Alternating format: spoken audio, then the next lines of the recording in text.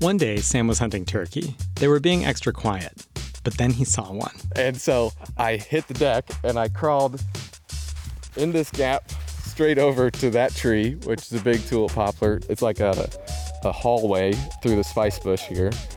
And I called and they kept moving down the ridge and they finally gobbled a few more times, but it never worked out that day. This week on Interstates, turkey hunting, fire ecology, and other ways of participating in the landscape. All that and more right after this.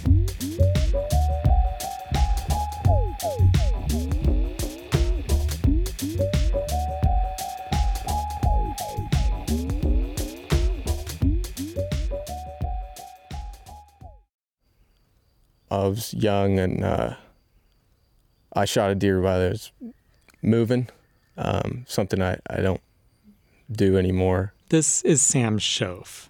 He does ecological restoration across Indiana. And it wasn't a great shot. He also hunts. We saw where it went. And he thinks a lot about what it means to hunt. And we followed blood trails. We followed tracks. The thought of the suffering that you've caused, it just really weighs on you. And then I can't help but exhaust myself trying my hardest to recover that deer, to finish and to pay my respect to, for creation. I've got to do my best to find it, and we did, and we actually ended up recovering that deer the next day. And so over that night was kind of pretty rough, It's like, so you went home? Yeah. So it just got dark. We thought it went on to a different property, and you're not allowed to just go on to another property without. You're supposed to check with the landowner. So that evening we did, and we went back the next morning, and we were able to recover that deer. And yeah, through the night was pretty heavy. It's that you caused that suffering, that going out there with good intentions, and I was young, and you're not thinking about things that could go wrong, and but luckily we were able to recover that deer. You still feel some guilt there, or sadness that it was suffered for longer than it necessary. And but then you get to work. I mean, you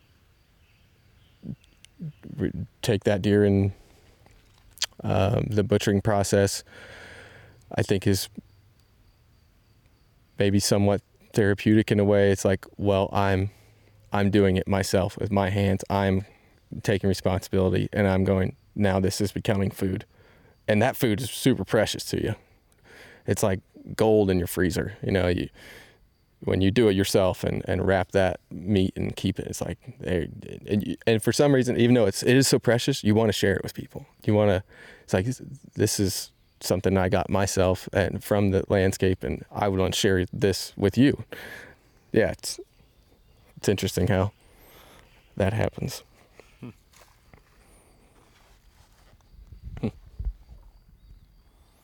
This is Interstates from WFIU in Bloomington, Indiana. I'm Alex Chambers. Sam and I met up one evening at the beginning of June to walk through the woods by his house. He lives just outside of Bloomington, at the end of a dead-end road. It's a beautiful woods, and it's very glad to have it just across the driveway. Mm-hmm. So. And how long have you been in this spot? We moved here in 2017. Yeah, September of 17. Okay.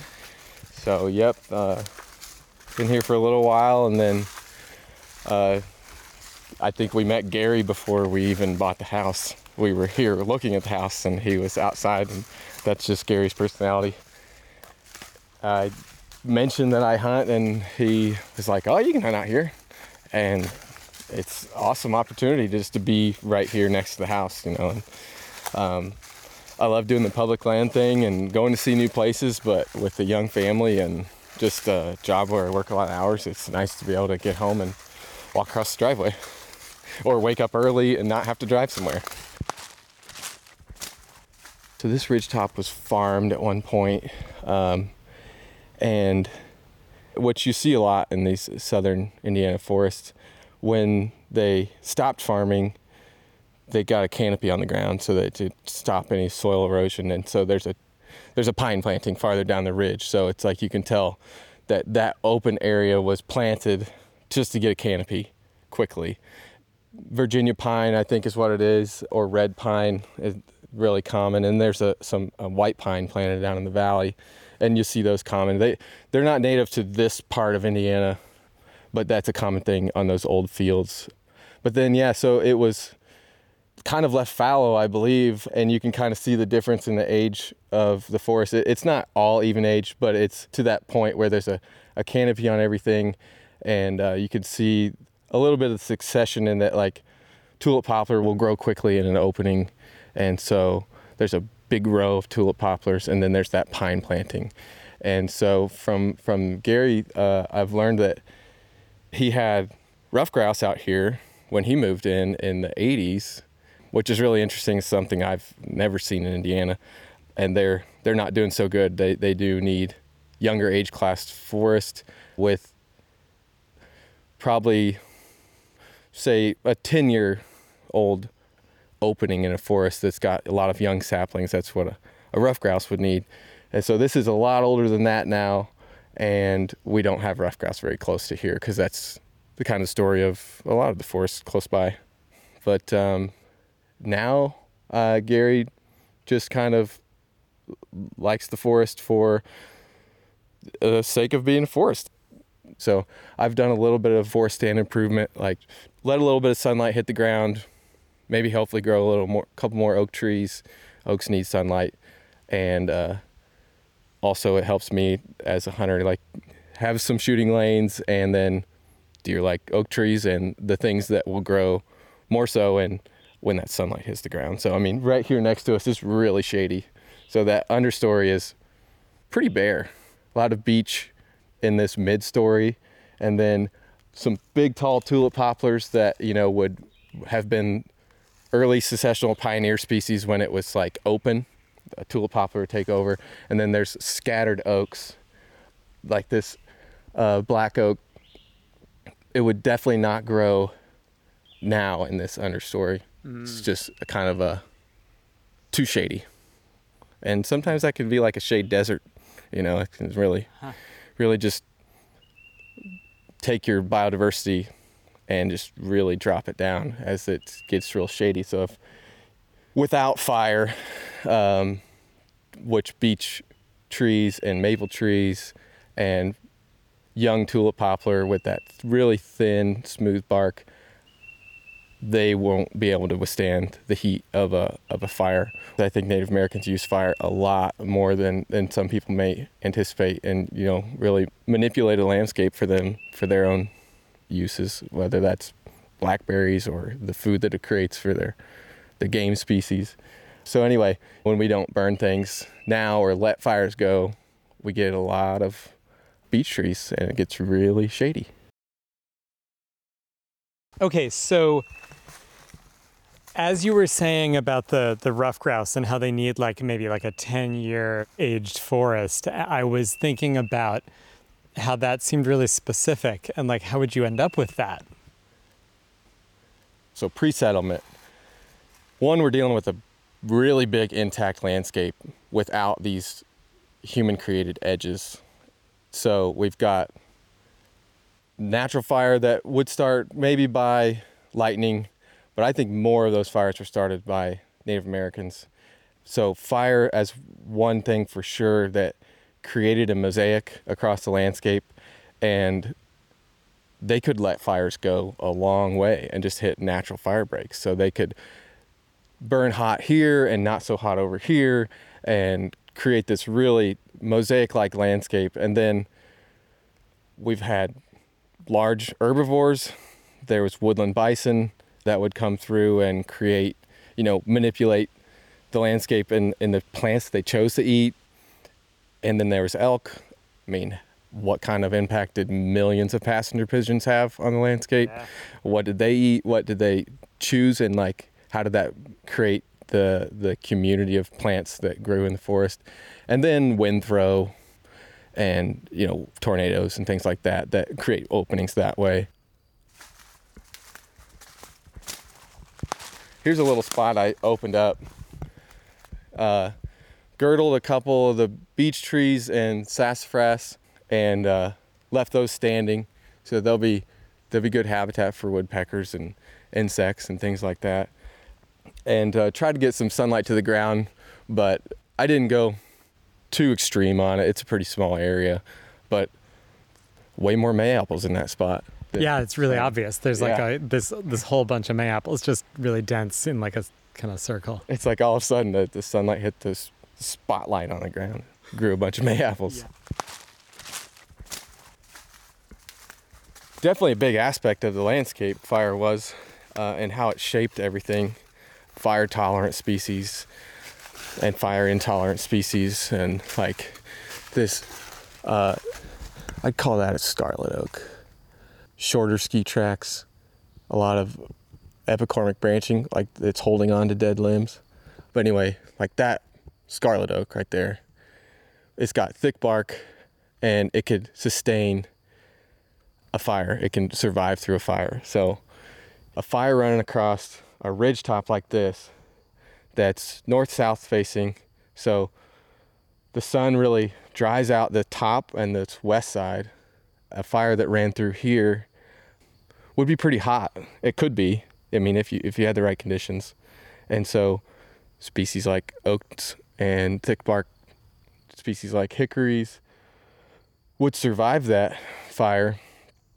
And then thin bark species like tulip poplar, maples, and other species like that, beech, would succumb to the fire and would be top killed, which they might resprout, but it would give the oaks and hickories a head start, which that would also create a lot more open landscape. But then on the east facing slope over here, it gets less direct sunlight throughout the day, and then east and north facing slopes don't get as much sunlight, so it's darker and it's wetter, and so the fire might go over there and then lower in intensity, and so then your beech and your maple might grow better over there, and so then you've got a lot more separation and a lot different plant communities if fire is a regular thing on the landscape, which, you know, that more open canopy, but like it's got a mid-story, but it's not like chock full and super shady on the west and south-facing slopes where the fire would be more intense, would create a different habitat. Like a lot of our songbirds, like neotropical migrants, that these things are awesome, you know, and this is something that's not a game species that I'm super into and excited about. One, I need to get better at learning their calls, but you know, these little birds fly all the way to South America and across the Gulf and then come back in the summertime. It's so crazy. But they need, here's a sciencey term, a heterogeneity in forest structure and height. So a variety of heights in the understory and midstory and then the canopy. And so when you've got a really dense canopy, it's dark and shady, and then maybe too full of these species that would normally be killed by fire. And so that they like these openings. Like here we've got a trail with an opening, and so with canopy trees that are really tall, but then an opening with some mid-story trees, but then open ground. So like they want that different heights. And so as the forest kind of closes in and without fire, then, you know, you're losing some of that habitat for a species that, you know, they have a hard time already. They got to fly all the way to South America, and then who's looking out for the habitat down there, you know? So we've got a responsibility to try to do what we can. So yeah, some cool aspen over there. Aspen's also early successional species. Okay. When there's a lot of sunlight hitting the ground, they'll grow. And it's our native big tooth aspen. It kind of looks like the western stuff, the western quaking aspen. But those are really cool because they're, all the same. They're all connected in the roots, like one big organism. Those are neat. I love that. I had forgotten about that all aspen, like the Yeah. aspens are, there's just like, it's one plant. Yeah. And amazing. it's crazy when you go out west and it's like to see the mountainside. It's like that could all be one. I'm sure there's maybe a separation in between, but the least big chunks of that are one organism. That's wild. It's neat. And is that those kind of tall trees over there? Are those the Yeah. aspens? Those They're bigger than I expected. yeah, they get pretty big. Wow. There's a clone there, like a good little group together, and then I know that there's other clones back along that east-facing slope.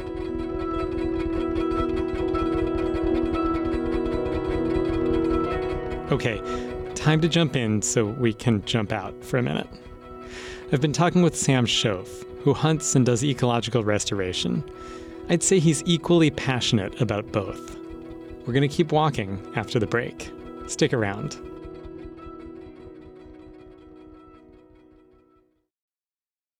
Interstate's Alex Chambers. This week, a walk in the woods with Sam Shoaf, who's a hunter and ecological restorationist. I had the impression he was young when he started hunting. Pretty young, yeah. Grew up in west central Indiana, pretty rural community, much flatter than here. A lot of agriculture.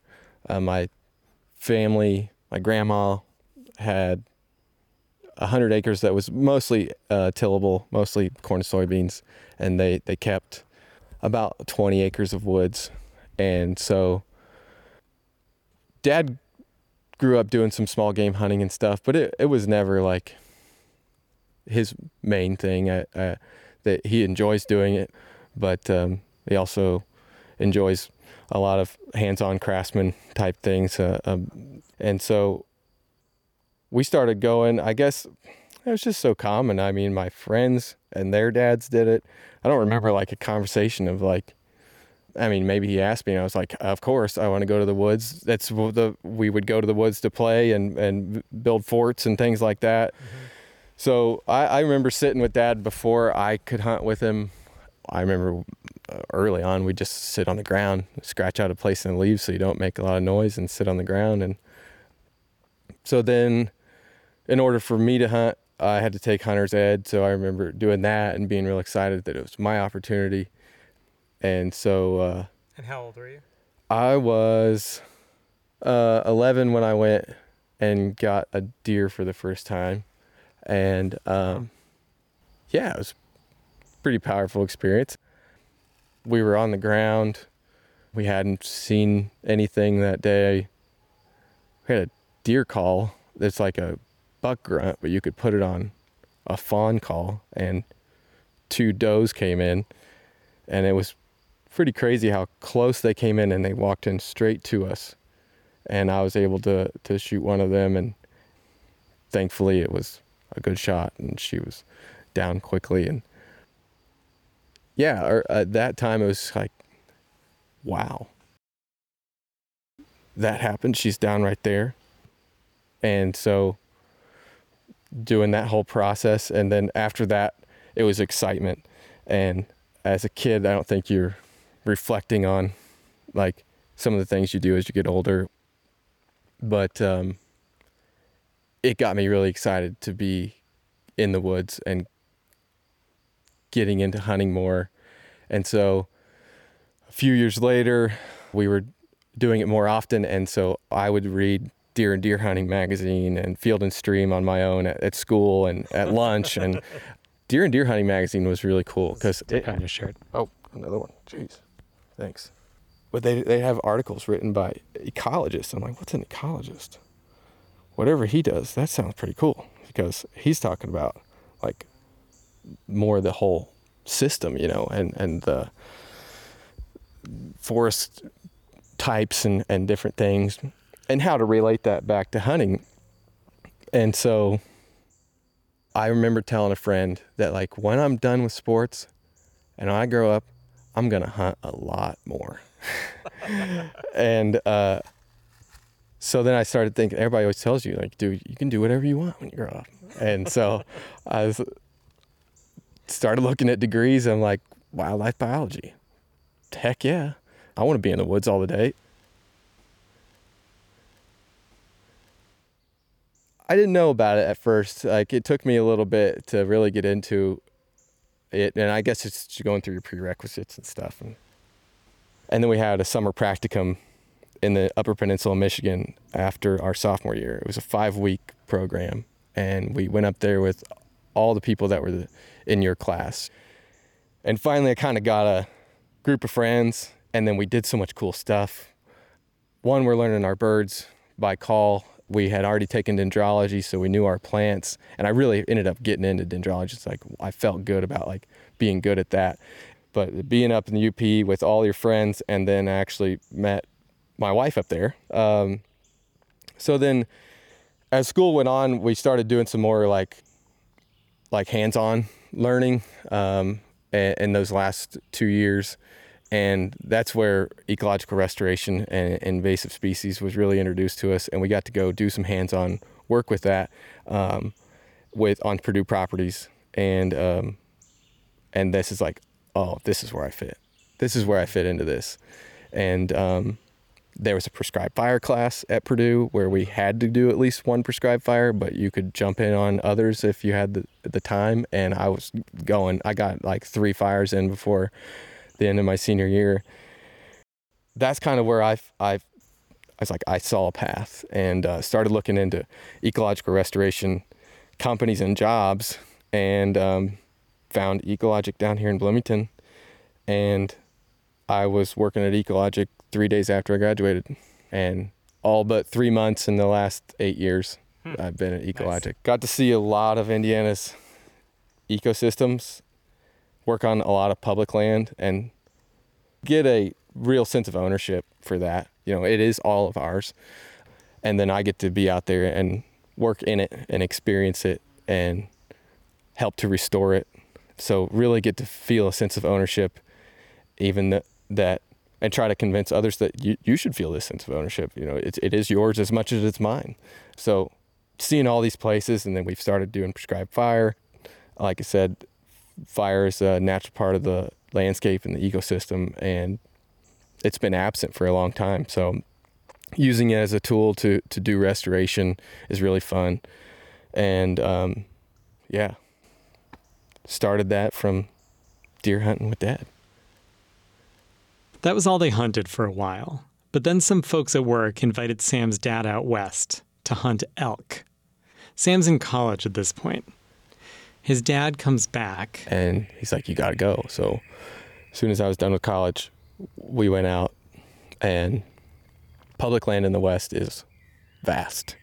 I didn't have any public land around me growing up. And so when we went to the West, and it was like, you look at the map, everything in green, you can go, you can hunt, you can explore, you can camp anywhere for 14 days.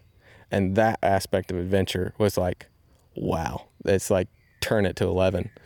And so we did that once, and we struggled, and the mountains are incredible, and they'll torture you climbing up and down and getting used to that elevation and trying to chase elk. So elk bugle, and you can bugle back at them, and you can communicate back and forth. And so you've got another diaphragm call instead of a turkey call. It's an elk call, and I got a bugle tube, and we're bugling at elk and hopefully trying to get them to bugle back. And so the second time we went to Idaho, and we were struggling. We were trying to figure it out.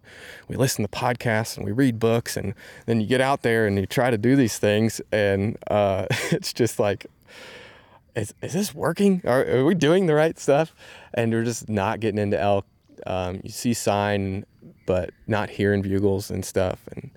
And and we did bump a couple bulls, and we're like, no. And we found where there was a lot of elk, and we're like, we should try to go back to that spot. But it'd been like 3 days, and we were doing like 10 or 12 miles a day. So much elevation change. And so we went into town to like wash our clothes, take a shower, and we're at the laundromat. And a guy in the laundromat who didn't look like a hunter, just that he didn't have, we were just all wearing camo. and washing all of our camo clothes. And he just came in his street clothes, and he's like, "Oh, you guys out here hunting? Where are you from?" And we're from Indiana. And we started talking with him, and he's like, "Oh, I bird hunt, but I don't hunt big game, but I live around here, you know." So he's like, "You should try out this spot, and you should try out maybe this other spot." And I was like, "Wow, thanks." And I had a mapping app on my phone, and I had my laptop with me, so I'm taking his waypoints and I'm putting them down on the map. And he walks out, and I'm like, "Well, that's awesome. You know, that's a cool interaction." Like, I love meeting people like that and like having these conversations and connecting on something. And he came back in, and he's like, "Oh, I got one more spot." And that was really close to where we had been, and we had seen elk sign. And so we're like, "We'll just go back down there." So that same day, we went back down. It was probably like a 5 to 7 miles outside town, back close to the spot where we were that we had seen a lot of elk sign. And elk sign's pretty obvious sometimes. I mean, they're really big animals, you know, a big version of a deer. So we're headed down that way, and we're like, we don't know anything other than, like he said, go down Wolf Tone Pass. And so there's a hiking trail, and we just started going, and we do a couple elk calls here and there. And it's like, it's like 3:30 in the afternoon. It's not even like a great time. We just kept going though. And a creek was flowing in the valley we were walking in, which in the West, you pay attention to thermals as well. Like the cool air falls in the morning, so the wind goes downhill, and then in the afternoon it heats up and the wind goes uphill. So you really got to plan out your strategy on a species like elk, where they can smell you really well on where you are when you're trying to hunt them. And so this creek was really helping us because it's cool air and it's flowing in our face the whole time while we're walking into it. And we get like 3 miles back, and we're still like, is this going to be worth it, you know? And look down at the ground, and there's this muddy spot, and there's an elk track in it. And it's like, well, that looks fresh. That's the best elk sign we've seen since we talked to that guy and came out here, you know? So let's go that way. And we went that way and up this ridge a little ways, and we tried to be really smart. And like, okay, once we got up out of the creek bottom, the wind was going uphill toward where we thought the elk were. So we just sat down and we took a break. And then once it cooled off and the evening was coming and the wind was coming down, we got into position on this really muddy elk trail that had a lot of sign, and Dad was going to step back and call for me, and I was standing on this elk trail. And we really ended up being like on kind of in a line looking uphill, and we start elk calling, cow calling, and out walks this bull, and he looked big. To really get eyes on a bull elk in that situation, it's like, oh man, here he comes, and it's big. It's really not that big of an elk in the end compared to other elk, but for us Indiana flatland people, it was like, okay, this is real, and that's an elk. And Dad was supposed to be calling for me, and that plan didn't work out. That he went straight to the calling. He went straight to Dad, stepped in an opening at 22 yards, and Dad made a great shot. I can remember the sound of an arrow going through the elk like a baseball bat hitting a wet blanket, and we watched him fall. Arrow through both lungs. He only went 50 yards, and it was just like, after all this effort, we made it happen. And it was kind of surreal. And then the real work began of getting this elk out, being 3 miles back. And all we had done at that point had watched YouTube videos. And so luckily it was the evening and it was cooling off, because it was getting into like 85, 90 degrees in the middle of the day. So September in central Idaho. But we had the time in the evening, and we worked from 8 o'clock when we had that bowl down, and we made 2 trips, very heavy backpacks full of elk meat, back to the truck. And we were driving out of there with it all processed and in the back of the truck. Not processed completely, but quartered out in the back of the truck at 7 a.m. So that adventure aspect, and then the hard work part, I mean, it appeals to me. I've heard it described by the Meteor podcast I mentioned earlier as type 2 fun. Like type 1's roller coasters, like it's fun right now, and you get off and you're like, oh, that was really cool. Type 2 fun is like you hate it during it sometimes. It's really tough, but then you get home and you look back and like, I want to do that again. So that was a great experience to have with my dad, who's always been pretty close. He's that really great father figure for me and a coach figure, and now we've got a good friendship as well. And it's so to experience that together and to be successful and then bring a lot of elk meat home. The elk meat is pretty nice. Sam likes having a freezer full of meat he hunted. But it's not just about bringing home the bacon, which I guess would mean he was hunting pigs, and that seems weird. Plus curing the meat. So, okay, it's not just about bringing home the game. It's about how you play it. This is getting confusing. Let's take a break. I'll try to clear it up in the meantime. Welcome back to Interstates. I'm Alex Chambers, and here's what I'm trying to say about Sam Shoaf. He likes being in the woods. That's a big part of what hunting is about for him. So, that time he didn't shoot a bird, it wasn't all bad. Turkey feather. Turkey scat. So turkeys will dust. It's like a parasite control thing. Like they dust, and I have a little bare dirt in my yard, and the turkeys dusted in my yard. But then I go out here, and I hunted out here this year, and no luck on the turkeys out here. Really? But then they come home, and it's like they've been here in my backyard while I'm at work. So yeah, the turkeys are not always. They've been in different spots, but often they'll be out at the end of this long ridge, which is like 200 feet tall, I think. It's a pretty tall ridge. I guess pretty standard for southern Indiana, but that's pretty tall for the rest of Indiana. Yeah. And so, yeah, they'll go off the edge a little bit, and it's like for a bird, a turkey doesn't like to fly that much, so they go and they fly into treetops that are like their eye level, and so they'll find them roosted at the end of this ridge often, and it's nice that I live so close because I can get out and hear them almost from my house, and like I just like walk really fast down here, and often they're down at the end here, but it wasn't the case this year. They were so quiet. Maybe they were, but they weren't gobbling. I couldn't hear them. But yeah, I've had some hunts that are like 15 minutes. Is that a little disappointing? Yeah, sometimes, because it's like I look forward to it for so long, and then it's like, oh man, I'm glad it happened, but I wish I had more opportunities. So then I try to look for people to take out. Like my wife didn't grow up hunting, but she's embraced it somewhat. Wouldn't say she likes the long slogs of sitting and waiting, but yeah, we've been able to get out together a little bit, and it's fun to do together. Introduce it to someone you love, and get them out and doing something you love. So, is she kind of the first person you've like really taught? Yeah, I guess so. And she does it opportunistically here and there when we get the opportunity. She hasn't really gone out and done it on her own, but I'd love to teach more people and have people get that experience of you're really just becoming a participant in the landscape instead of just a passerby. You start to look at things differently. They say with deer hunting, you're thinking about the wind, something that you're not normally thinking about on a hike. It's been kind of tough.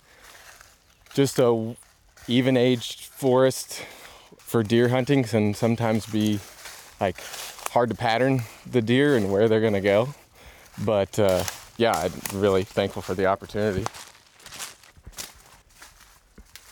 because it's interactive and yeah, you can hear them and move and react, and there's a calling aspect of calling back and forth, which is really fun. Wait, so the turkey's calling back and forth? Yeah, you're calling to the turkey, and then hopefully getting a response, and maybe the response isn't vocal, it's just that they're moving toward you. I use a diaphragm call that is just a piece of latex. It's a piece of latex stretched over like a horseshoe shape of aluminum, and then it's got some like tape on it so it doesn't hurt your mouth. And you can, I just practice on the way to work and get out here and try to sound like a hen that a big goblin Tom wants to come check out. So that part's really fun. Here, let's get over this. Yeah.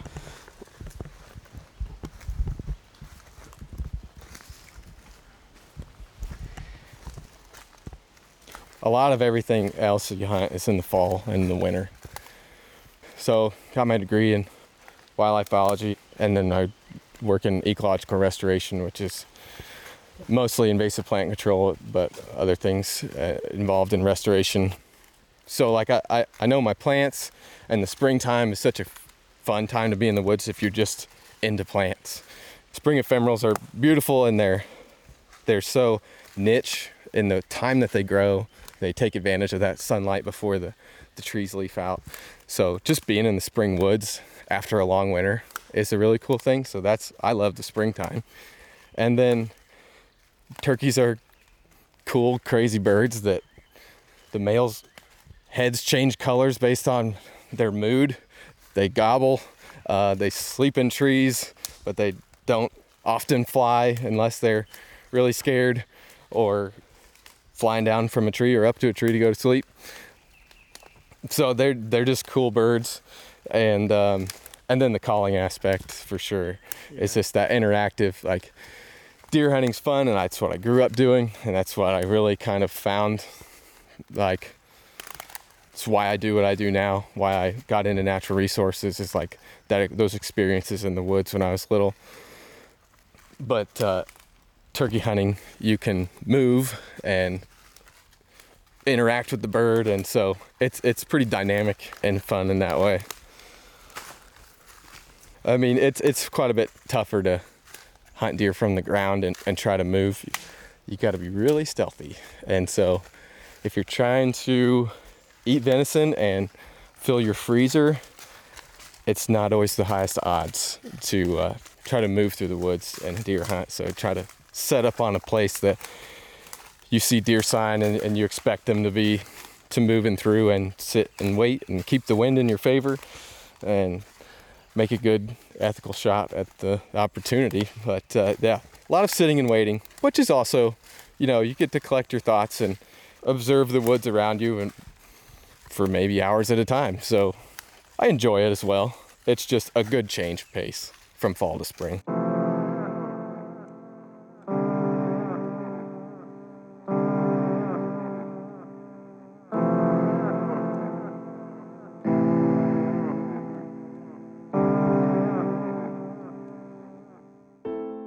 And then as I grew up, you meet other people, and honestly, it's like, for me, there had to be a realization like, some people don't like hunting. And so then you really have to start thinking about why do I? And as an adult looking now and knowing about ecology and things like that, it's like, I feel that you're participating in the ecosystem, and we are a part of it. And to separate it and always be something that you're looking out the window or you're just being a passerby, you can't get restoration done that way. You have to participate, and good habitat is created that way too, which that's where all these species that I hunt live off of. So I feel like I can see how hunting would lead you to want to be able to preserve the landscape, the biodiversity, the native plants, all that, because it's going to be good for the species that you're hunting, But like, is there a way also that the actual hunting of the animals is also a participation in the ecological system in your mind? Yes, totally. Okay. Yeah. And, it's a hard thing to explain, but totally, one, you're participating in that. This is what humans have done for eons or whatnot, millennia, since humans have been around. And so it's a natural experience that you can connect back through time and there was all kinds of different people. Not everybody did that, but many did. And that's how, at least, most of it started that way. And so, yeah, a connection to like a very deep human thing as hunting and then like being connected to the landscape in that way. And not just connected, I guess, to like my job and like ecology in that way, but like, yeah, a really deep human experience. It's one of those things like, it's hard to explain the feelings about hunting. It's kind of like, maybe this is not too far of a stretch, but like, you can't explain to somebody how it feels to have a kid until they feel it, until they do it themselves. So you can try, and it kind of sounds cliche, and you just end up saying those things that everybody kind of says. It's like, once they feel it, then they know. And so like, yeah, hunting can be sad, and you try to be as good at it and as clean and ethical as possible. But at the end of the day, then I turn it into food, and then it's sadness of taking a life becomes like, oh, now I've taken this from the landscape, but I'm going to utilize it, and it's going to, literally build my cells in my body. And so like, that's a pretty deep connection that you have, and I can't help but feel like, oh man, what I learned about where they were that time, and that I want to go do it again. I want to go experience that again, and then feed myself and my family that way. And yeah, it's a complicated thing to put it into words, but it's a deep experience. And then I've kind of wrapped it into my job and my life. It's all this one big thing now.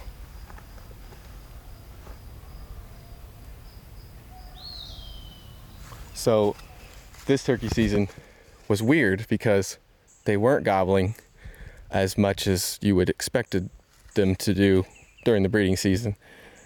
So I was walking down this ridge, which is, the trail is right on the ridge top, north-south running ridge. Normally I could hear them gobbling, even if that's off this property from way back where we started. And so I'd be able to develop a plan and move to that area. I got all the way out here, and I was walking probably the pace that we were walking, trying to be a little sneaky and not step on sticks and snap things, and calling along the way. No gobbles. It was really frustrating. And I got to about right there, and I looked over that way, and I saw what I thought, it's like, that could be a turkey fan. And then it turned, and it's like, that's a turkey fan. And so I hit the deck, and I crawled in this gap straight over to that tree, which is a big tulip poplar, surrounded by, it's like a hallway through the spice bush here. And I got set up on that tree because they would have been right in front of me, and they moved around that dead tree and over there. And I felt like they could see me, but now looking back, these spice bush weren't leafed out this much. I think I could have moved a little bit, but I felt like I was pinned down. So I got to watch them for a long time, which was really cool. See them strut, and like I said, his head's changing colors from coming in and out of strut, kind of this white to bluish red, and it'll be like brilliant red sometimes. And so I watched that for a long time until they moved over that lip of that ridge, and then I crawled out here and moved up there. Still 0 gobbles, and he's around hens, so I guess he had all the ladies that he wanted close by, because that's often that's what they're doing. They gobble to attract the females to come to them. Okay. So when we're turkey hunting, we're kind of doing the opposite. I'm sounding like a hen, and I'm trying to get him to come to me. But yeah, he didn't gobble until I got over there, and a crow flew over. And this is a funny thing turkeys do. Loud noises during the breeding season. It's like they're so amped up that they'll gobble at a loud noise. It's like, this is my time of year. And so crow calls, blue jays, owls, thunder, car doors, car horns, yeah. They'll gobble at that. And a crow flew over him, like, I don't know, 50 feet over this bird, and called. It had to be like right over top of him, and he finally gobbled one time. Though I knew he was there already. And I called, and they kept moving down the ridge, and They finally gobbled a few more times, but that it never worked out that day. Though it was fun, chasing them, seeing that interaction and or having that interaction, and I guess seeing their interaction together too. That was pretty fun. So it didn't work out that hunt this year, but it's a fun story. And like walking through this woods, I know these spots now. I have these little places where things happened, so it's fun. And I mean, I see the corridor right there through the spice bush. Yeah. Spice bush to the tree. It's like right there. And but they were over there, so they got right outside the hallway. So you said you set up on the tree. Just like, what does that mean? I just sat down with my back against the tree, have my knees up so I can have a place to rest my gun, and then I'm all camouflaged because turkeys, you don't have to worry about the wind because they can't smell as well, but their eyesight is really good. So face mask, all camouflaged, and try not to move. And so that's why that diaphragm call really comes in handy, because you could do some calling without moving your hands. Right. Yeah. There's other ways to call, like friction calls, like scratching on a piece of slate, or a box call, which is two pieces of wood that are scratching together. It sounds like a turkey, but you got to move your hands. So at those last moments when the turkey may be able to see you, the mouth call is really handy. Have you had that work? Yeah. I've had it work before last year. Actually, they were gobbling just over that ridge, and I was probably I was just up there a little ways, and 3 birds gobbling on the roost, and they flew down, and I had called a little bit while they were still in the tree, and sometimes I could even hear like a bird turn and gobble at me. It's like, oh yeah, he heard me. And so they came like jogging down this trail, and so I was able to be set up and get a shot as he was coming down the trail, and I able to get the one in the front, and it was over really fast. It's like satisfying, but also a little disappointing that it was over so fast. But then, you're just so grateful. It's like all this crazy thing, that just turkeys live out here. So thankful for that. So much respect for a bird like that that's just literally scratching out a living. I mean, they scratch at the leaves to eat acorns and bugs and things like that. And then that they were all gone at one point, and then we reintroduced them and brought them back. That's going to be a great meal for my family, and that I was able to make it happen. And then you have some of the most fulfilling experiences some days when you don't get a bird or a deer or anything else. It's like just the experience in the woods and what you take away from it, what you learned maybe about your quarry or yourself. I mean, if it was a difficult day, or what you learned about the woods.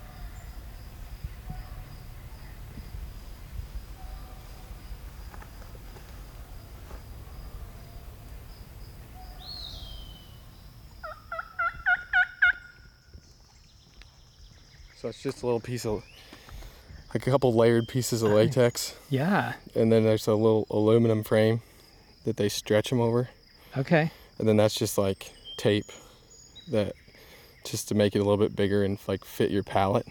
So it's like a half circle, and you actually like put it in your, like right in your mouth. So that half circle, like you bite down on that half circle. Yep. Looks like almost like a dental kind of thing. Yeah, it does. And then so you trap it against your tongue and the roof of your mouth and force that air over those reeds. Mm-hmm.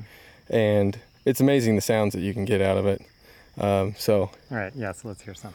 Just a turkey yelp.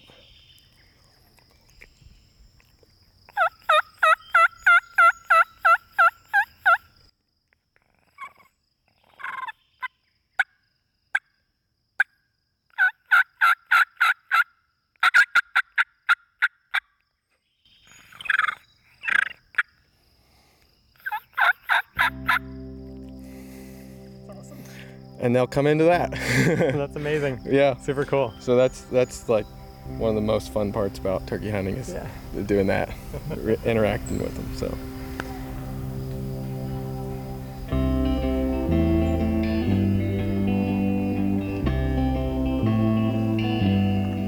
You've been listening to Interstates from member-supported WFIU in Bloomington, Indiana. If you have a story for us, or you've got some sound we should hear, let us know at wfiu.org/interstates. Speaking of found sound, we've got your quick moment of slow radio coming up. But first, the credits. Interstates is produced and edited by me, Alex Chambers, with support from Eoban Binder, Aaron Kane, Mark Chilla, Michael Pascash, Peyton Whaley, and Kate Young. Our executive producer is John Bailey. Special thanks this week to Sam Schoaf. Our theme song is by Amy Olsner and Justin Vollmer. We have additional music from Ramon Monrasender and Airport People. All right, time for some found sound.